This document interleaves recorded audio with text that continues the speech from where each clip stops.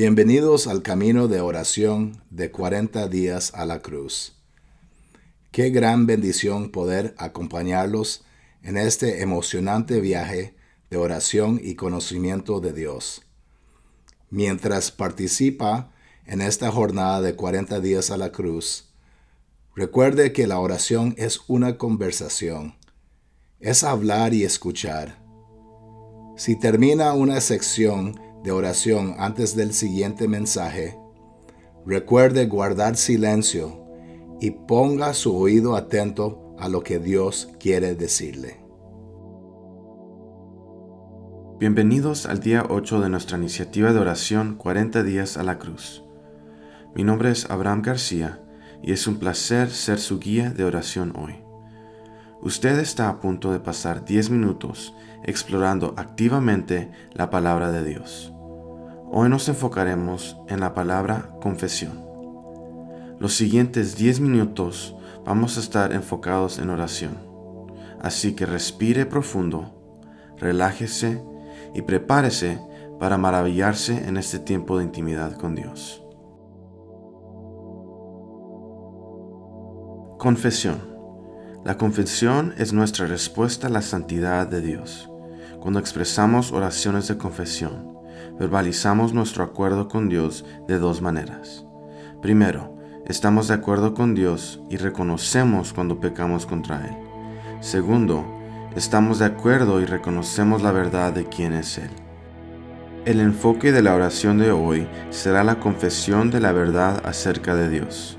En Mateo 16, 15 al 16, Jesús preguntó a sus discípulos, ¿quién creía que era?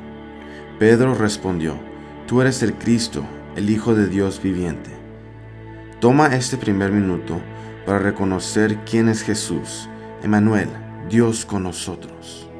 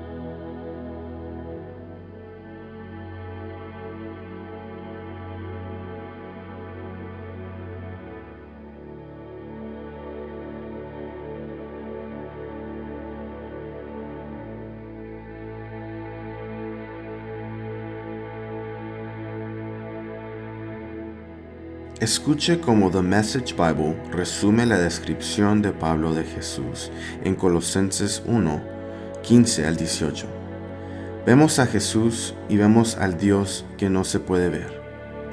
Vemos a Jesús y vemos el propósito original de Dios en todo lo creado, porque todo, absolutamente todo, arriba y abajo, visible e invisible, rango tras rango de ángeles, Todo comenzó en Él y encuentra su propósito en Él.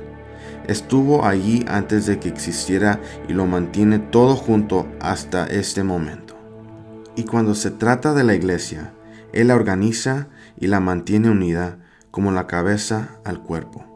En estos momentos finales, reflexiona sobre la supremacía de Cristo en toda la creación. Reconozca su conciencia y aprecie por quién es Él.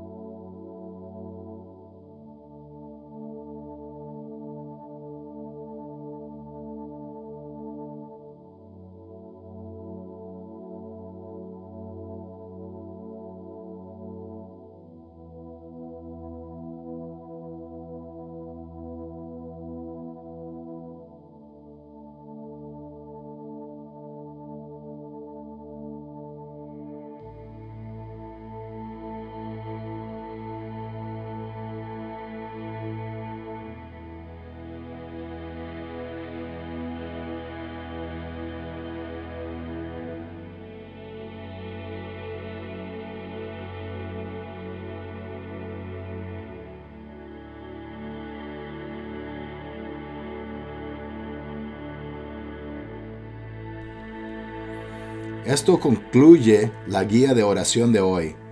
Esperamos que profundice su pasión por pasar tiempo con Dios y aumente su expectativa de verlo moverse en este Pascua. Muchas gracias por orar con nosotros. Estamos deseando volver a estar con usted mañana.